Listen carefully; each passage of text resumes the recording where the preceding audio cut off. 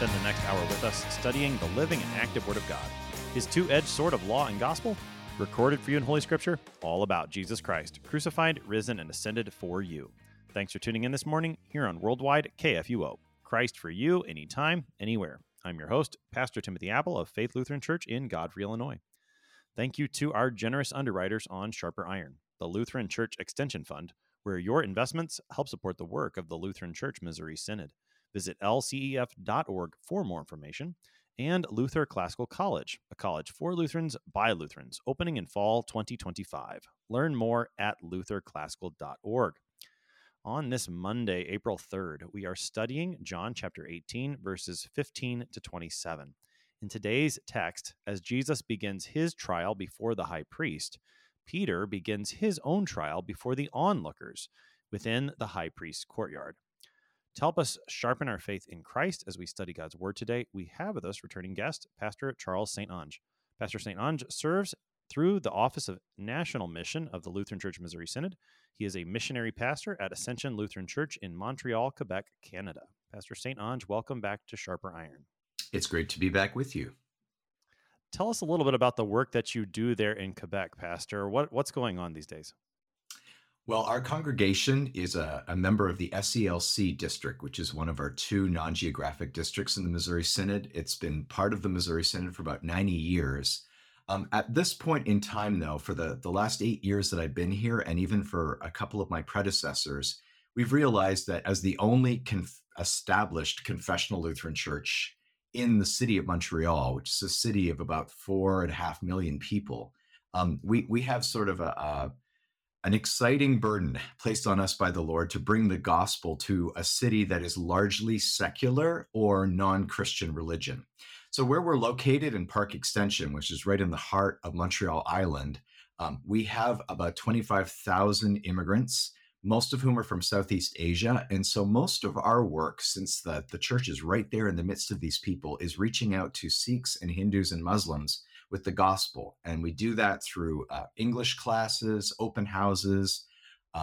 We do various fellowship activities. We have a brand new sign that a donor provided for us that has been really effective in reaching people in different languages. And as a result of that, we have had a number of people, mostly from the Sikh religion, who have joined the body of Christ through baptism and through confirmation and are now a part of our worshiping fellowship.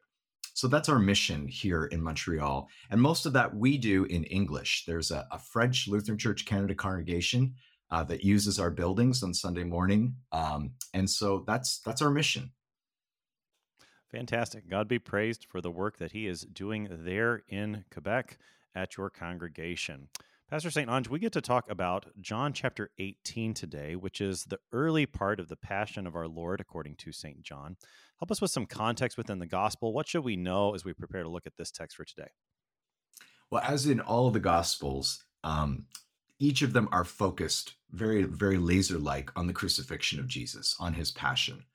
It's not an accident. It's not like somehow we get to the end of Jesus's earthly life and the gospel writers are like, oh, and then an unfortunate thing happened and Jesus died. That's a current view out there in the world right now, that people, even some Christians, think, well, Jesus was great. It's just too bad that he died. Each of the gospels want to carry you to the cross so that when you finally arrive at Jesus's arrest and his trial and his crucifixion, you having read through the previous chapters, context. You know why Jesus has ended up here. And in John's gospel, the reason why the trial happens is even clearer than it might be in the other three, not because the other three aren't clear about the reason for Jesus's death, but because possibly John's gospel is written at a time when there can be more name dropping. And some of the people whose names might have been hidden in the other by the other three writers, Matthew, Mark, and Luke, can be dropped without threatening them or their families too much. So an example of that would be John 11, which is one of the two precursor chapters to the Last Supper. And in John chapter 11, which we will hear in the 3-year lectionary in a couple of Sundays, Jesus raises his friend Lazarus from the dead. And John, as the gospel writer, makes very clear that it's this event, maybe more than anything else, that seals the animosity of the Jewish leaders against him. So while there's a great number of Jewish people who come to believe that he is indeed the Jewish Christ, the Messiah, we have these Pharisees that run back to the Sanhedrin and say, people are believing in this guy. He just raised someone from the dead. And that's the point where we have that wonderful prophecy from the high priest who says, you know nothing at all. Is it not more expedient that one man die than that the entire nation perish? And so in John's gospel, in the back of your mind, you have this sense of a battle of life and death, that here is God in God's Son trying to bring life to the world, literally in the case of raising Lazarus. And yet there is this cadre of humans who really are only focused on death. They want Lazarus to die, because if Lazarus is dead, you lose a big piece of evidence. They need Jesus to die. And they hope that in compounding death upon death, they can make what they think of as a problem disappear. But for the rest of us who are reading this, we are meant to be kind of just holding our head in our hands going, how could you do this? And I think that sets up today's reading, because today's reading that we're going to talk about really does make each of us realize we are also in some ways complicit in what happened. So before we get really excited about saying, well, I would never have participated in this, we have Peter, the great disciple of Jesus, and seeing how he handles what's happening. Well, I'm glad you set it up that way, because that was going to be my question is, so if there's this battle of life and death, then how do the disciples fit into that battle? We've seen, for several chapters previous now, Jesus has been teaching them in the upper room on Maundy, Thursday, and now he's going to his passion. So how do they fit in? I think that is going to be a question that we will see answered here in John chapter 18. One thing in terms of thinking about the synoptics and John's account here, I think in all the synoptic gospels, they take Peter's, and I often refer to it as his trial, his temptation. They put it all together, boom, boom, boom, 1, 2, 3 denials right after the other. John splits it up, as we will see. Jesus' trial is in the middle of it. Is there any, what effect does that have, I guess? Is there any significance to that you see? Well, I think one of the significant things is it really draws the contrast even more between what Jesus is saying before the high priest. And without getting too much away, it's a short text and we'll be getting to it, but Jesus is very clear about who he is. He says it's always been out in the open. He has never hid anything from anyone. He has never done anything wrong. Meanwhile, bookending that encounter is Peter, who's doing quite the opposite.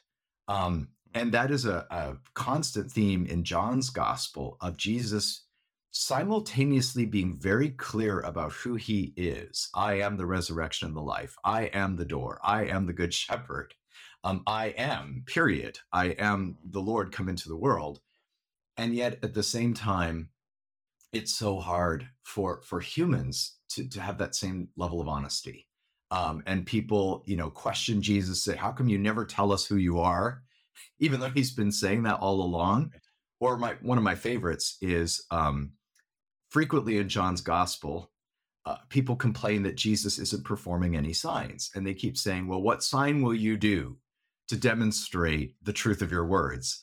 Until we get near the end of the gospel, and the Pharisees run to each other and say, this man is performing too many signs.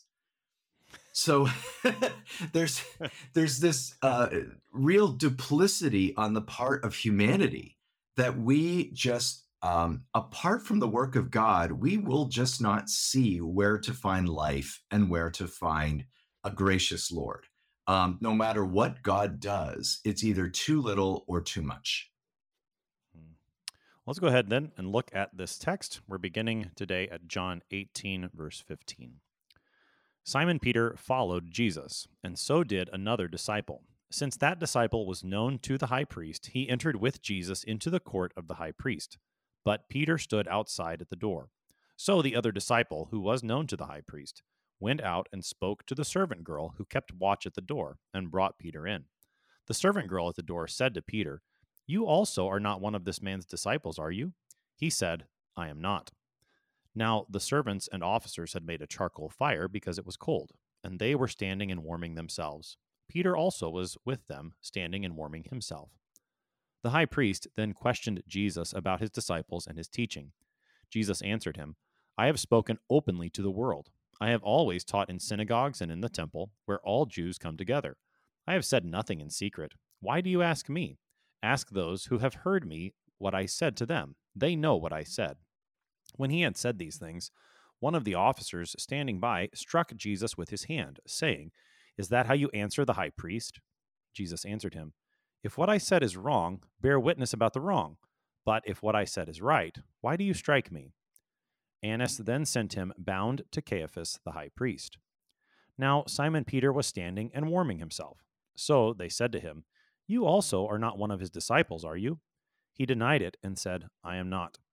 One of the servants of the high priest, a relative of the man whose ear Peter had cut off, asked, Did I not see you in the garden with him? Peter again denied it, and at once a rooster crowed. That's our text for today. That is John 18, verses 15 to 27. Pastor St-Onge, as our text begins, we've got Simon Peter following Jesus. He's being led to Annas, as we learned previously in the last text. But in addition to Simon Peter, there is another disciple here, one who is unnamed. He simply is another disciple, someone who's known to the high priest. Who might this be? Well, that's a really important question.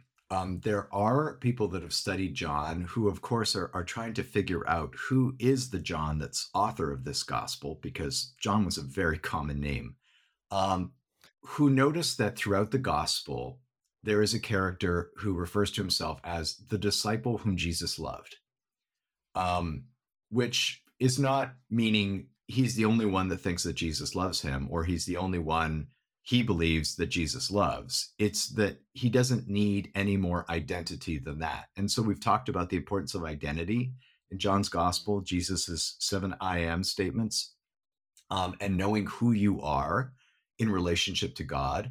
That goes back to the prologue. But here we have just an anonymous disciple. Now, he doesn't say it's the disciple whom Jesus loved. It's just another disciple known to the high priest. But what this does seem to do is indicate that there is in the circle of the disciples some fairly high-placed individuals, people that are, as the text says, known to the high priest, whether that means known as a colleague, another priestly figure, known as a member of the household. We don't know, but it leads to all sorts of speculation. Who might this person be? And is this the disciple whom Jesus loved? Right? Right. So if this is the disciple whom Jesus loved, then is this another piece of evidence of who this gospel writer is? That this would be somebody who is known to the high priest or the high priest's household.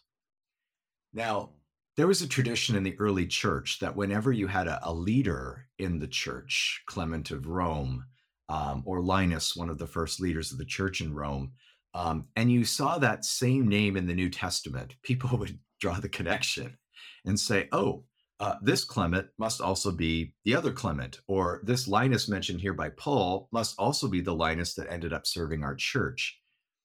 In the same way, knowing that this is the gospel according to John, and that John that is the author is probably the disciple whom Jesus loved, and here we have this other disciple known to the high priest. People have looked at Acts chapter 4, verse 6, which lists some of the priests in the high priestly household and sees the name John listed as one of the people in that household, and have wondered perhaps if this is the same John. Now, other scholars have said, let's be honest with each other here, that we do have this tradition of just randomly finding names in the New Testament that seem to fit and saying, oh, that must be the same one. However, it does seem to indicate that the writer of the Gospel of John may not necessarily be the John of John and James that we're always, seeing come up in the Gospels, that it might be this other John, and somebody who's known to the high priest's household, and that would have given him some knowledge of literature, some ability to write in Greek, some ability to know the ins and outs of what was happening with the Sanhedrin, knowledge of who Nicodemus was, and it might have let him write more detail into his gospel that the synoptics, who may not have had that connection with the Jewish leadership, may not have been able to do. So I'm going to make sure I'm following you here, because I don't know that I've heard this one before. Okay. So you're saying that there are those who suggest that the John who is mentioned in Acts 4 verse 6, who's mentioned, and this is Acts 4 verse 6, you've got Annas the high priest and Caiaphas and John and Alexander and all who were a part of the high priestly family. There have been some that have suggested that John, not the John the apostle, brother of James, son of Zebedee, that the John in Acts 4:6 was the author of this gospel? Correct. Yes. Huh. And Richard Bauckham. I don't know if I like that. Well, I'm going to give my little spiel for Richard Bauckham, who is a professor of early church history, has written an excellent book called Jesus and the Eyewitnesses, where he really dives into John's gospel and makes the case that it's one of the most accurate gospels in terms of detail. Not that the other three aren't accurate, but it's that John provides so much detail of encounters, names, relationships, the whole context of Jesus and Lazarus and Mary and Martha, which is alluded to in the other gospels, but in John it's front and center, and has suggested that since we have this disciple whom Jesus loved, who's often mentioned around the same time and in the same places as John of John and James, that perhaps the John of John and James is not the author, and that this is someone who comes from the high priestly household, who has contacts in Jerusalem, who's able to get Peter in and out of this courtyard, and goes on to write the three epistles and even Revelation, because we do know that Revelation is often, the authorship is often given to John the Elder, which is a strange title to give to somebody who you would think would be called John the Apostle. So that's a theory. Richard Bauckham has kind of persuaded me. And the more I think about it, the more it really enlightens all of the John corpus, John, 1 John, 2 John, 3 John, and Revelation, as having a single authorship, and being written by a disciple who is not one of the 12, but potentially, like Luke, was one of the followers of Jesus, who was there and saw a lot of these events. I don't know if you're going to convince me so quickly, as Paul would say. No. So, okay, but all right. So I do think one thing though that you said stands out in this text, that this other disciple who, I mean, you get a lot of that eyewitness testimony within this text, especially like in verse 26. I know that that's jumping forward a little bit from where we are, but just the fact that you find out that one of the servants of the high priest, a relative of the man whose ear Peter had cut off, asked, like that just has that eyewitness flavor to it. And that's true throughout this text. I mean, not only in chapter 18, but throughout the gospel, that you are hearing from someone who was right there. I still find it compelling that that's St. John, the apostle, the evangelist, as we've been saying all along, but I know there are other thoughts out. No, it's okay. It's okay. I mean, I know there are other thoughts about who the author of this gospel is. I have never been persuaded to see anyone other than that being St. John, the brother of James, son of Zebedee, the apostle, again, whom Jesus loved, as he calls himself here. But I mean, I think I've heard some people try to even put like Lazarus as the disciple whom Jesus loved. I've never been persuaded toward that before, but I had not heard that one before. It's intriguing. Again, I'm not sure that I'm persuaded yet. So, but I think maybe the most important thing for both of us to say at this point is, in many ways, it doesn't matter all that much who the human author is.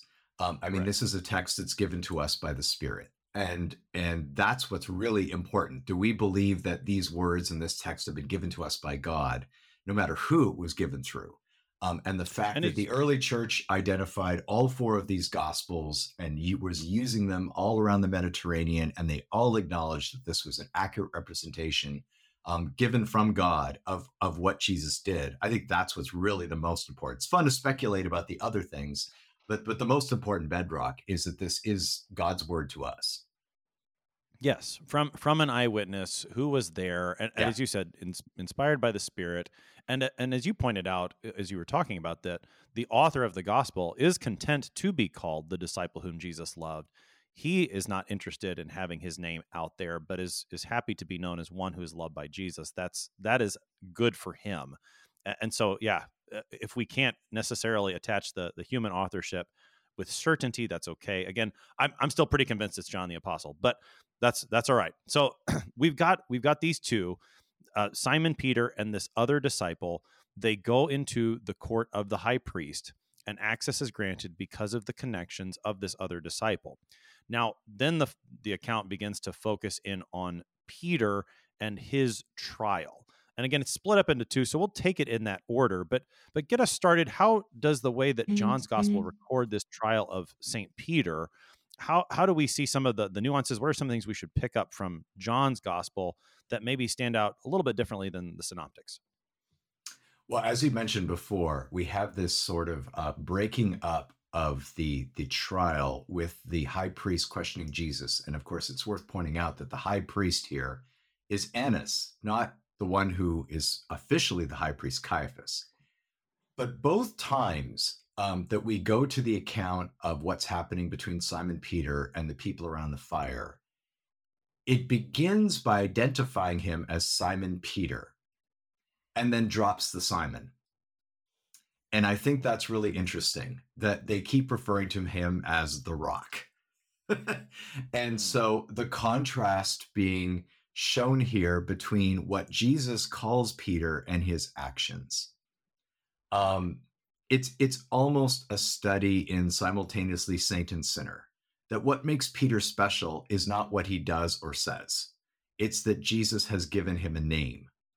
And now we're going to see over the course of several chapters in John how Peter ends up living up to that name, not from his own strength, but from what God does within him. And then even into the book of Acts. Same thing happens in verse 25. So when we go back, we see now Simon Peter was standing and warming himself. But after that, he's just referred to as Peter. It could just refer to him as Simon, but it doesn't. It chooses to refer to him as his title, the Rock. And look at what the Rock is doing. So take us into what the Rock is doing Yeah. here. How does John record this? At least in the first section. Let's get started there. Right. So we have a lot of place markers, right? We know that we can sort of see there's a courtyard. The high priest is there. Peter's staying outside the door. The disciple brings him in. And there's a servant girl who brings Peter in and says to him, "Not haven't I seen you with this man?" Which is how we hear usually the temptation in the synoptics has to do with Peter hanging around with Jesus. But it's an identity question.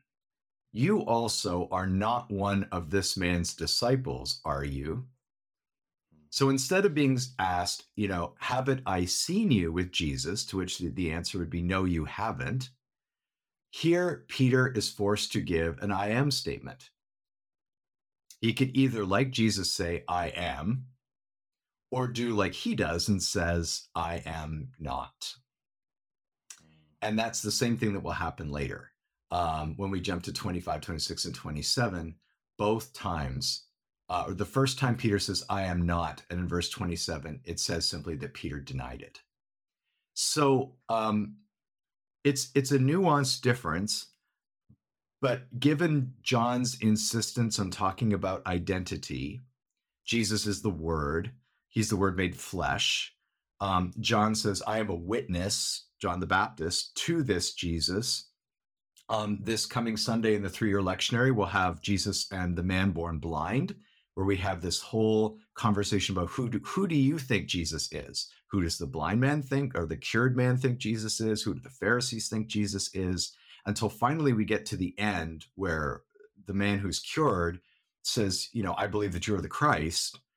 And the angry Jewish leaders standing around just deny it and say, no, you are not. So now Peter finds himself with that latter camp. He is the one who is given the opportunity 3 times to say, I am, and he chooses not to. Nonetheless, he still has his title, Peter.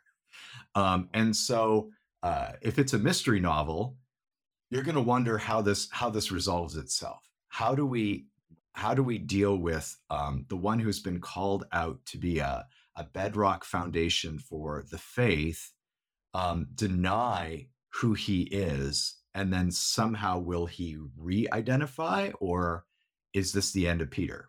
Now, we've heard the story so many times, we know what happens.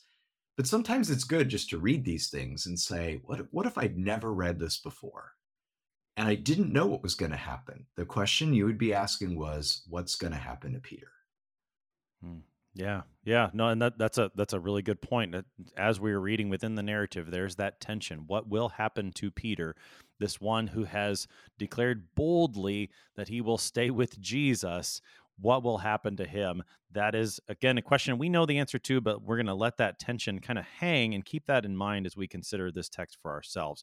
We're going to pick up more of this text on the other side of the break. You're listening to Sharper Iron on KFUO. We're talking to Pastor Charles St-Onge this morning about John 18. We will be right back. Please stick around.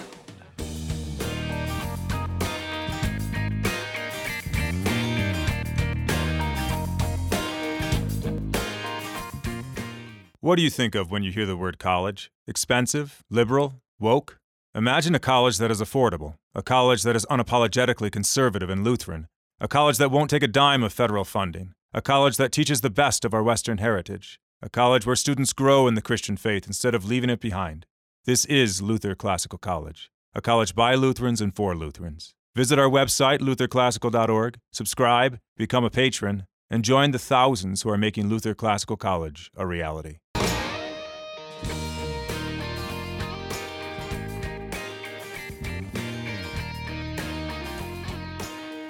Welcome back to Sharper Iron. It is Monday, April 3rd. We're studying John chapter 18, verses 15 to 27 with Pastor Charles St-Onge. He serves through the Office of National Mission of the Lutheran Church Missouri Synod as a missionary pastor at Ascension Lutheran Church in Montreal, Quebec, Canada. Pastor St-Onge, prior to the break, we were talking about the way that Peter denies Jesus here. And as you pointed out, it's worded differently than we hear in the synoptics. And you have that wonderful contrast with the way Jesus says, I am so often. Peter says, I am not. And he says, I am not to the fact that he is one of Jesus' disciples. You brought up the text from John 9 about the man born blind. And I do think that's a contrast worth looking at, because as you said, we've got a question of identity within the Gospel of John. Not only who is Jesus, but who are you in relation to him? And it's quite striking within the trial that man born blind receives there from the Pharisees and scribes. They actually say to him, you are his disciple. So they say to him, you are his disciple. Now, we see in that text, he is still gaining his sight at that point, but he does not deny that like Peter does. And so it's quite something here in John 18 to see how Peter, again, one who just a few chapters ago said that he would not fall away and would continue to follow Jesus, and in fact has followed Jesus up to this point, now is suddenly denying Jesus in this way. Then again, this is striking. That's not just about who Jesus is, but it's about who Peter is as his disciple. Take us into more of that. I mean, it's a very intriguing topic. I think it has quite a bit of application for us as Christians and what it means for us to follow Jesus and to confess him within our lives. Yeah. So if we go back to John 13, which is the setup for this particular temptation of Jesus, Simon Peter says to the Lord, Lord, where are you going? Which is a frequent question in John. Everybody wants to know where people are going. Jesus answered him, where I am going, you cannot follow me now, but you will follow afterward. And we usually read that as an obstacle. Peter could follow him, but he's being restrained from following him. But you could also read it as, Peter, you yourself, you can't follow me right now. And so if you read it that way, it's not that there's an obstacle external to Peter that's stopping him from following Jesus. It's Peter himself. You cannot follow me now, but you will follow afterward. So in some ways, it's sort of law and gospel. There's a problem that needs to be solved first, but it will be solved graciously in the end. And Peter seems to reflect that, because he says to him, Lord, why can I not follow you now? So there's the question. Why can't I follow you now? And to be a follower, a mathetes in Greek, right, is to be a disciple. That's what a disciple is. It's a follower. Peter says, I'll lay down my life for you. And Jesus answered, will you lay down your life for me? Truly, truly, I say to you, the rooster will not crow till you have denied me 3 times. So if we take that in the vein of, it's not that Peter can't follow him because of an external situation, but there's an internal situation that has to be resolved. Peter doesn't know who he is. And until you know who you are, you really aren't able to follow Jesus. And this is like a bedrock, foundational Lutheran teaching that we are always concerned that other Christian expressions of faith get wrong. That we want to urge and teach people to follow Jesus, to do the things Jesus wants them to do, and to act the way Jesus wants them to act. And then in that doing, they will discover that they are who they are. But in fact, Jesus is teaching pretty clearly that that will not work. Until you know who you are, you cannot follow. You cannot take up your cross and follow Jesus. You cannot live the life that Jesus wants you to live. And so that the obstacle in Peter's way of following Jesus is not being able to say, I am his. Does that track? I think that's really, really critical here. It's really the identity question. Do you know that you are God's child? Do you know you've been baptized? Do you know you've been claimed in the blood of Jesus? If that doesn't come first, how can you then say to somebody, oh, and here's the kind of behavior that Jesus expects of you? I think so. I mean, because I don't want to always go back to John 9, but I think that's what you see from John 9 as that chapter progresses. Do you know that you were blind, and the only way that you see is through Christ? With Peter, do you know that you are his? Thinking back all the way to John 1, what does it mean to be a child of God? Right. One who's been born not of the will of man or the will of flesh, but of the will of God, right? Only when you know that you are his child by his grace, that you are, to use the way the author speaks, you are one of the ones Jesus loves. Only then can you truly confess. And without that relationship to Jesus rightly established, it won't fall into place.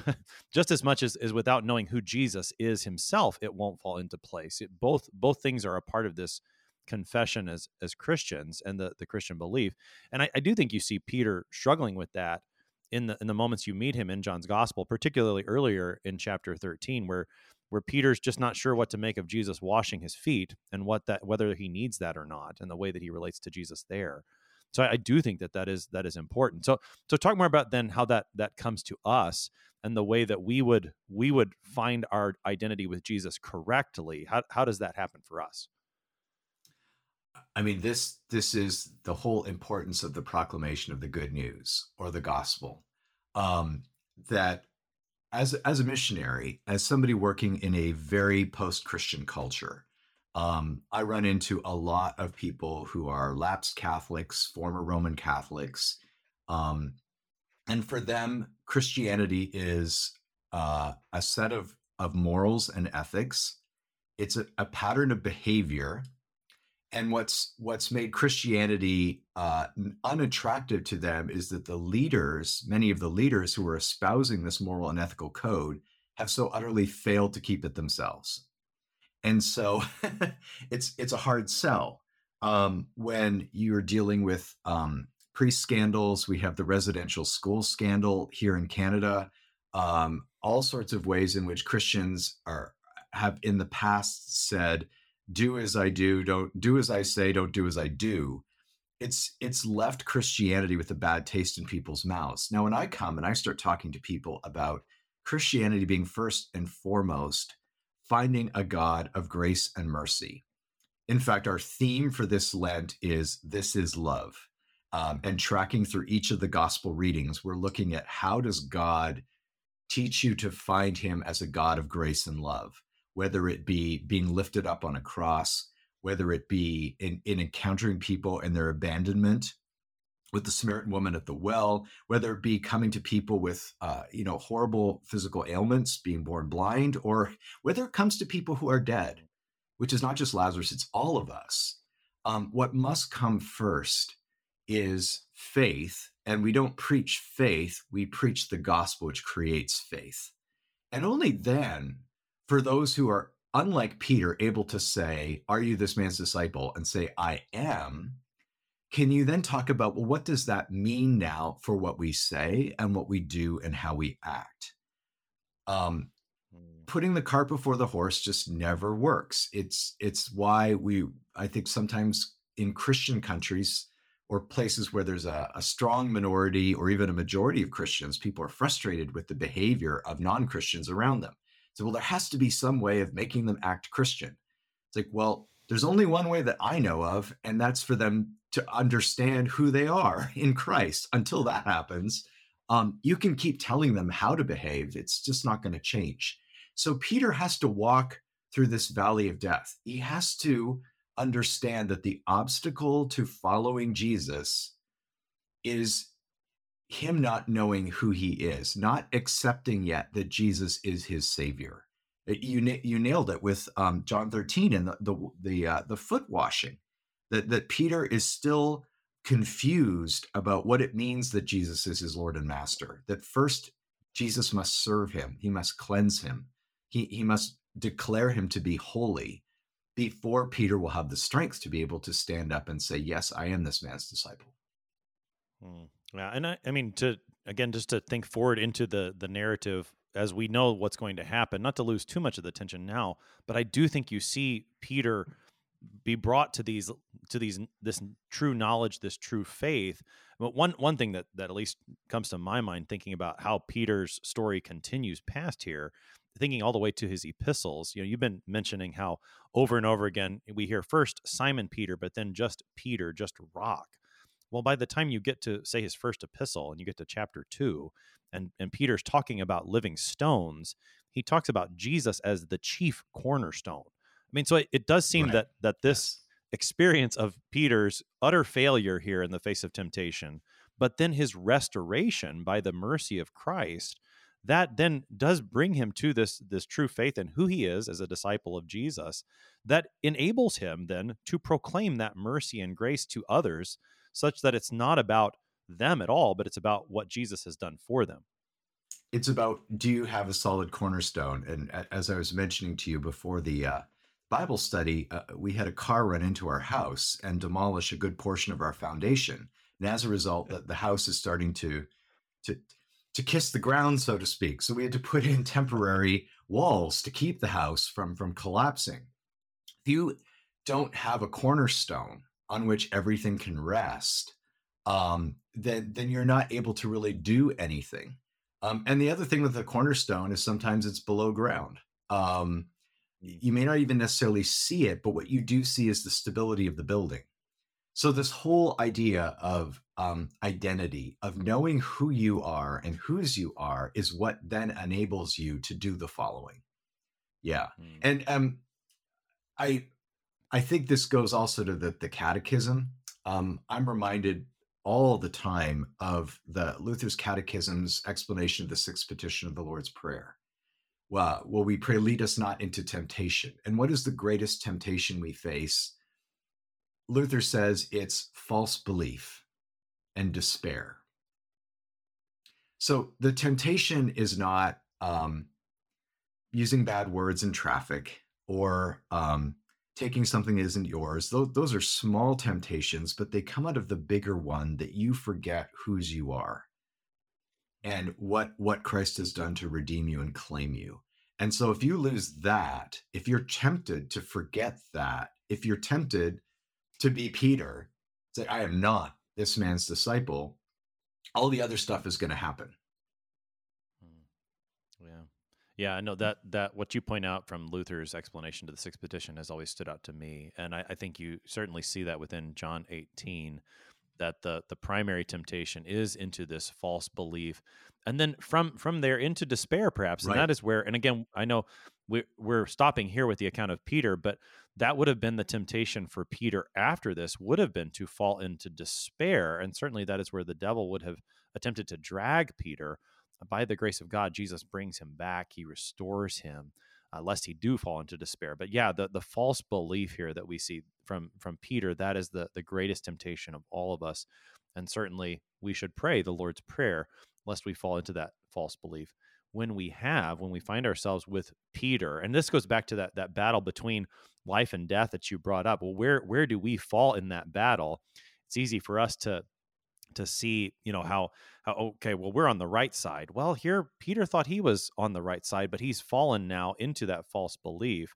That, well, maybe let's go back to that a little bit. This is just as we were talking here. Go back to that. How does this play into that battle between life and death, and our, I think you used the word complicity within this as to what's happening to Jesus? How do we see ourselves? And again, how do we see then the mercy of Christ for us when we fall the way of Peter? I think the great temptation for us always is to say, well, I would never have done that. Those of us who've studied history and seen some of the horrific events of history, you read these things and say, well, surely I would never have done that. I wouldn't have been complicit in it. And yet by reminding everyone in the middle of Jesus's passion that the rock fell complicit, that the rock fell away and said he wasn't a disciple, puts us all in the place where Paul suggests we should be in his epistles, where he says, take heed when you're sure that you're standing, lest you fall, which of course is where Augustine gets the famous pride comes before the fall statement. When we begin to have pride in ourselves, when our boasting is in ourselves, that's when we are being tempted by the devil. And so Peter falls here because he is all about who he is and what he can do for his own situation. I think that's why, a lot of us in the West struggle with Christianity, which is strange because we have deep Christian roots. But Christianity is all about needing to lean on the strength of another for our identity. And we don't like that. We're pull ourselves up by our own bootstraps kind of people. I don't need anybody. I can hitch my wagon to a bunch of oxen and take them out west and build a life for myself. And yet here is Christianity saying, first you must build on someone else. First you must derive your identity from somebody else. And only then will you have security, so that when the wagon train falls apart, or when your bank collapses, or when you lose your job, or when that spouse that you thought everything was great with comes to you and says, I want a divorce. If you've only built on yourself, you will watch everything crumble. But if your life is on a foundation that's solid, which is God's love for you and his redemption of you in Christ, then you're not building on yourself. You already are on a solid foundation from which you can begin to hold forth against the storms. This is the end of the Sermon on the Mount, too. This is the parable of the wise man and the foolish man. So Peter is the foolish man here, and later he's going to have to be the wise man. And if this could happen to Peter, then surely it could happen to any of us. Nobody should be able to read the Passion and say, well, I wouldn't have done that if Peter did. Yeah, that's right. Yeah, so all of us should look to Christ as our solid foundation. So let's take a look at how he shows himself to be the solid foundation. As we've said, within the middle of Peter's temptation, within his trial, you have at least the beginning of Jesus' trial. This is the part of his trial that happens before the high priest in verses 19 to 24. And we get some conversation back and forth here from Jesus that we don't get in the Synoptic Gospels. So how does in his trial, how does Jesus show himself to be that solid rock that we need? What do we see in those middle verses, 19 to 24? Well, he's once again reiterates that he is not taught in secret. He doesn't have a secret lodge where he gets people together. They discuss things that the rest of the world isn't allowed to know. He has gone to teach where any good rabbi would go. I have always taught in synagogues and in the temple where all Jews come together. Then in verse 21, he turns it around again and says, why do you ask me? Ask those who have heard me what I said to them. They know what I said. So Jesus is giving a chance here, and maybe this is why this passage is also in between Peter's denials. Do you want to admit openly that he has claimed that he is the Christ or not? Because to say that you have heard Jesus proclaim himself to be the Messiah, the Savior, the Son of God, is also to confess faith to a certain extent. It's really hard to say that and then say, but I don't believe it. It really is. And of course, the response to this is not, okay, well, Peter's out in the courtyard. Let's call him in and ask him what you said. No, there's an officer who strikes Jesus with his hand and says, is that how you answer the high priest? What? Yeah. Well, okay. So, I mean, just just listening to you and the way that this again it progresses here in John, I've been referring to this as Jesus' trial, and it is because the high priest is questioning Jesus here, but at the same time, the way that Jesus, turns it around, really starts to put the high priest and those there on trial, just like Peter. And it's almost, and I'm kind of thinking forward into what we'll look at in the next text, where Jesus is before Pilate. And almost Pilate starts to be on trial a little bit here. Just thinking through the various people. Yeah. So it's almost the way John records it ends up being less about the trial of Jesus and more about, again, that identity question coming back up, not only for Peter, but for the high priest and his soldiers. And again, in tomorrow's text for Pilate, how will these people see themselves in relation to Jesus? And of course, in the context of the passion, they will all fail. They will all give the wrong answer. And yet throughout, Jesus remains steadfast, the one who goes to his cross, which in John's gospel is his glory, the place where he's going to win salvation. As you said from the outset, the crucifixion is not going to be an accident. This is where Jesus has been going all along. So that, again, by the time we all get there and see it, then that becomes the moment like, oh, this is where I do need to find my identity, is in the crucified one. But yeah, just the way that John's got this here in chapter 18, it's like, wait, the one who's on trial here really is the high priest, and he once again fails to confess the truth about Jesus. That question of identity, it seems, keeps coming back up. This is true of all of the passion narratives, and it's something that we miss because we call it the trial of Jesus. We are the ones on trial. Humanity is on trial. And it's made abundantly clear in John. Peter is on trial. The high priest is on trial. Pilate's on trial, right? The crowds are on trial. One of the ways we bring this out in our worship services is on Passion Sunday. We do the Palms and all of the entry into the church, but we do the entire Passion narrative, and we do it interactively. So I will have 3 other people help me with playing the big speaking roles. But it's the congregation that plays the disciples and the crowds. And I've always had people afterwards say how insightful that was for them to have them go from saying, where shall we go to prepare the feast for you, to crucify him, crucify him.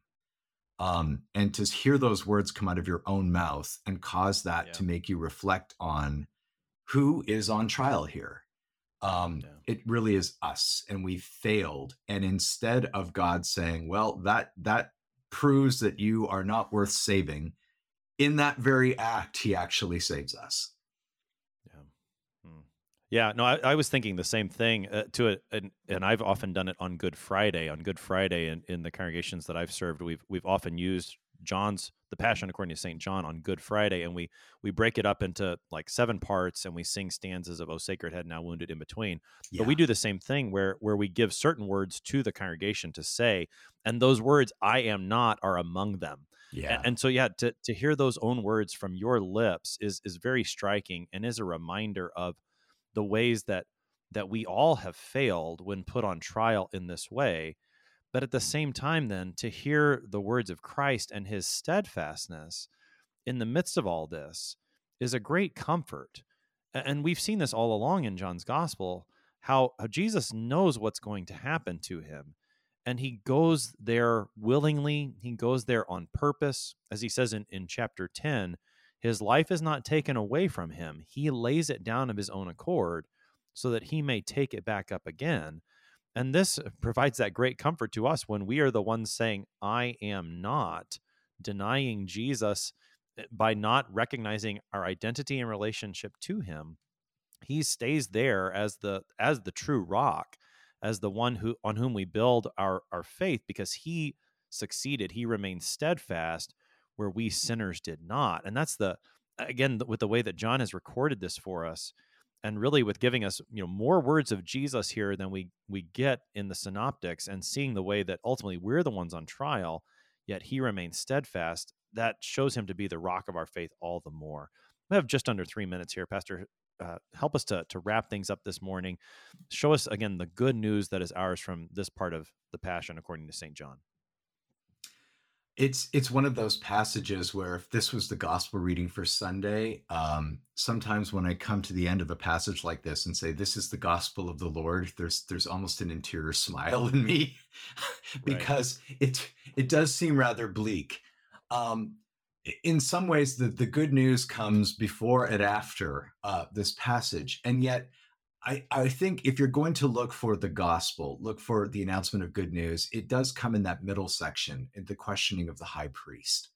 That Jesus doesn't deny anything he said. He remains faithful because he is the word.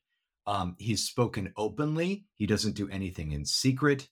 And he's made it so that we can know what he has said and repeat it back. So it's not just the Jews who were there in the synagogues and in the temple who can speak to the world what Jesus has spoken. We can do that too. And he's provided that through the Gospels. And I think, again, the fact that Jesus answers the strike from the officer, not by striking him back, not by, spitting in his face, all the things we would see in a Hollywood movie, but rather simply quietly saying, "If what I've said is wrong, bear witness about the wrong. But if what I said is right, why do you strike me?" And that's precisely how God deals with sinners. That he comes and just asks the question, why are you so mad at me? Why the anger? Has anything that I've said been wrong? If it's wrong, testify to how it's wrong. But if it's right, why are you angry? And if God were like us, no doubt he would just, press the big red button on the desk and just nuke everyone. But instead, Jesus says, I'm going to be faithful to myself as Savior and simply ask the questions. I've come to bear witness to the truth. That's what I'm here to do. And even for Peter, there's hope later on. We can go from being "I am not" to "feed my sheep." Yeah. Pastor Charles St-Onge serves through the Office of National Mission of the Lutheran Church Missouri Synod. He is missionary pastor at Ascension Lutheran Church in Montreal, Quebec, Canada. He has been helping us today to study John chapter 18, verses 15 to 27. Pastor St-Onge, thanks for being our guest today. Thank you. Have a blessed day. I am your host here on Sharper Iron, Pastor Timothy Appel of Faith Lutheran Church in Godfrey, Illinois. If you have any questions about the gospel according to St. John, send an email to kfuo@kfuo.org. It's always a pleasure to hear from you. Thanks for spending the morning with us. Talk to you again tomorrow.